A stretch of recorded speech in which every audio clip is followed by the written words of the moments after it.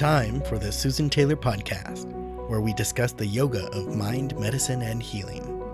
Author of Feeling Good Matters, Sexual Radiance, and the Vital Energy Program, Dr. Taylor imparts authentic knowledge and practical tools that inspire, educate, and empower us to be a healing force for positive change. So join us and take your life and our planet to the next level.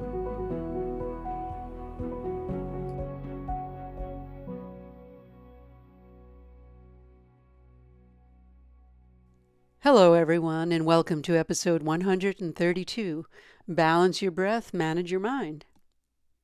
Did you ever think for a moment that the remedy for a calm and happy mind is right under your nose? Well, it may be also hard to believe that 9 out of 10 adults breathe incorrectly, which impairs their health and causes anxiety and depression. But the good news is that we can relearn how to breathe and do it correctly. In today's episode, I'd like to talk about how breathing affects anxiety, proper breathing technique, and how to strengthen your breathing muscle. You know, when thoughts that threaten our security happen, and in the case of like for anxiety, our breathing rate and pattern change. Instead of breathing slowly from our lower lungs, we begin to breathe rapidly and shallow from the upper lungs. If during this time we're not physically exerting ourselves, if we're not running or biking or doing something walking, then we produce a phenomenon called hyperventilation. And this in turn can explain why we get some uncomfortable symptoms when we feel anxious, like dizziness, shortness of breath, maybe a lump in the throat, tingling or numbness of our hands, nausea, even confusion. But we do know that when we change our breathing, our patterns, we can reverse these symptoms. Because by just shifting your breath rate and pattern, and the habit of breathing, of course, you could stimulate the body's parasympathetic response. That's the rest and relax and recover response. And this is the body's equally powerful, and it's opposite to that emergency response, where we go into that fight. And flight, we get very excited, which would be more of a sympathetic response. We'll call what we really want to do is breathing to remain calm, because each episode I always say, until next time, remain calm. And this way, in this topic where I'm talking, we're talking about remaining calm, meaning more relaxed. A relaxed body, a relaxed mind, a relaxed nervous system, the whole thing, and a relaxed spirit, of course. When we're calm, we create, as I mentioned, a parasympathetic response, which means our system goes into a calmer and more relaxed state. And when that happens, our oxygen consumption decreases, our breathing slows, our heart rate even slows, blood pressure decreases, muscle tension decreases, and a growing sense of ease in the body and calmness of mind begins to take hold. For that reason, it's important for us to know what specific skills we can do to reverse any kind of emergency response we have to calm our body and clear our mind. Because remember, when we put our breath back into balance, we can get our mind we can manage our mind. Keep in mind that psychologists do not really typical focus on breathing, nor do any medical practitioners. I've had many clients who have had anxiety and depression and had come through referral with when their meds were not working, and they were looking for nutrition advice, which of course I gave them, but I always work with the breath. The breath is always the underlying foundation principle, because if the breath isn't coordinated and in a calm, manageable, healthy way, we could never manage what's going on in the mind. It's the root of everything. I'm talking here, just take a note, about breath here for anxiety, but keep in mind, there's also emotional causes many times integrated with this. So just keep in mind, I'm using breath as a tool to regulate the body and mind so that we can so our deeper issues can be addressed. And I'm bringing it at a time now because I had just given a talk for the realm of caring, and where they asked me to talk about feeling good matters and the role of breath. Breathing is at the cornerstone of good health, and that changing the way we breathe can have an enormous impact, as we know, improve our sleep, cognition, eating habits, resilience to stress, and even our immune function. it's quite nice to know that our immune system can actually be benefited with proper breathing. It could even lower our inflammation level, improve our GI function. It could also increase longevity and reduce pain. When you're in pain, you tense up, which in turn affects your breathing and makes it shallower. And this actually makes pain feel worse and can lead to a vicious circle where pain comes, it becomes constant. So how does it work? Well, people who are anxious tend to breathe in the upper lungs, upper chest, in shallow, rapid breaths, instead of breathing into their lower lungs or the lower part of their chest using their diaphragm. And to breathe correctly, we need to engage these lower lungs, and we do that with abdominal diaphragmatic breathing. And this is a good way to breathe all day long, unless you're involved in physical activity, of course. But we want to practice diaphragmatic breathing all day long, since it actually provides sufficient oxygen intake and controls our exhalation of carbon dioxide. We get rid of extra toxins that may be floating around. Children before the age of 5 breathe in this way. Just watch a baby breathe. The belly moves. On inhale, it expands. On exhale, it deflates. And give it a try right now. Put your right hand on your chest and your left on your belly and take a couple of breaths and see which moves. And if you take a moment to do that, you will see what moves. There are many who impose variations on this, but the key is to engage the diaphragm. It may take a month or so to learn, but make it your default breath. Be aware of your breath holding. Many experts out there are teaching breath holding. Although there are useful yogic practices for this, in the case of anxiety, I wouldn't suggest breath holding.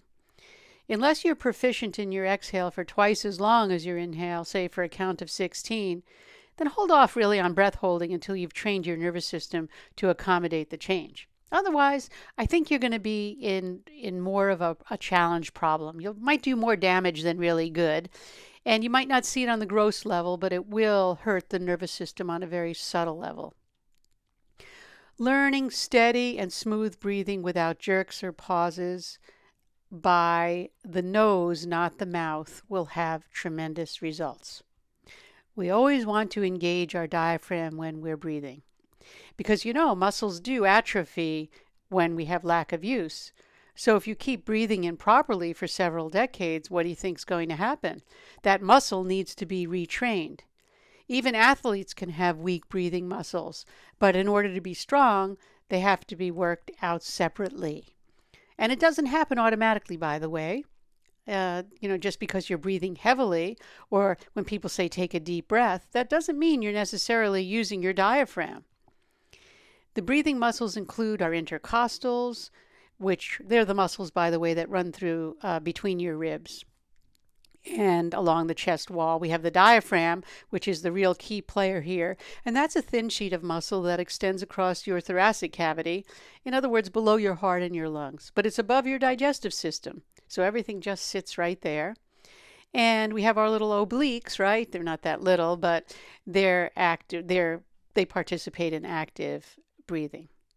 They're the largest outermost muscles that we have. And that's what gives you your six-pack look if you're still looking for that. And also, helping with the pelvic floor. So how do we strengthen our breathing muscles? Well, there are 3 poses to use when learning. And I've taught this throughout several decades now, but I'll go over them again for people who are new to the community. We have the crocodile pose where you're lying on your abdomen because that helps automatically. So I would start there for a month and just learn how to breathe because it'll automatically give you the diaphragmatic breath. And we strengthen the diaphragm with that. And so that's what I would be doing. And then we teach, you're rolling over on your back and you can actually place a book or something lightweight and really work on the abdominal region rising and falling as you lay down. And as you watch it rise and fall, you're actually strengthening your diaphragmatic muscle. So you want to think about your belly button getting closer to your spine and eventually your ribs coming together when we exhale. And then when we inhale, we want to have that expansion take place. And so it's pretty neat to be able to do that. It's also important to think about stretching because that helps improve your range of motion and your flexibility. And proper breathing is an important aspect of effective stretching as well. Stretching can improve your breathing. We already know that.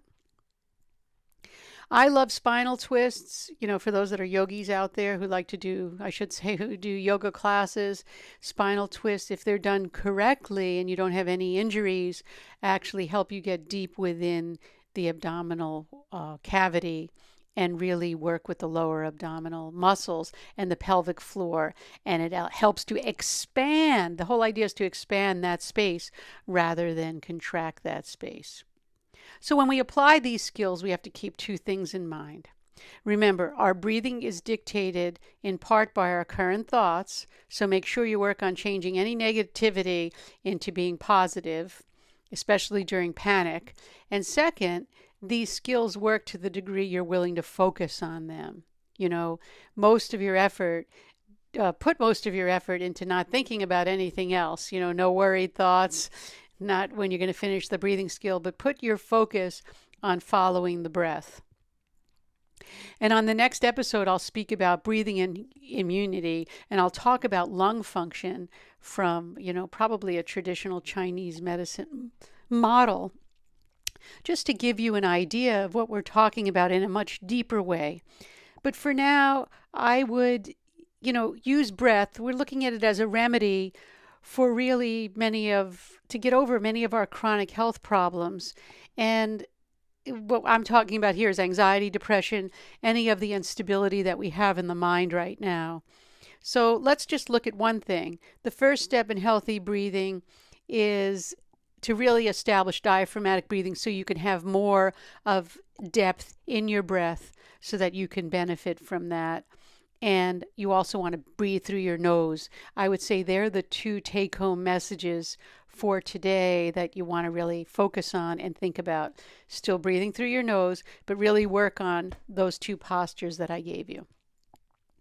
And don't lose your connection to the wonder of life, and that comes also through don't lose your connection to your breath. And that brings us to the end of this episode. And as I always say, do your research. If you know someone who may need to know about the topic, please share the knowledge and serve the community by doing that. You could send the link to someone. The Susan Taylor podcast does come out every week and is available on susantaylor.org, iTunes, Stitcher, and YouTube, and other podcast platforms. And always join me behind the scenes. We have some commentary and Q&A on YouTube. And I'd like to say thanks for listening. And until next time, remain calm, consciously aware, living in the moment.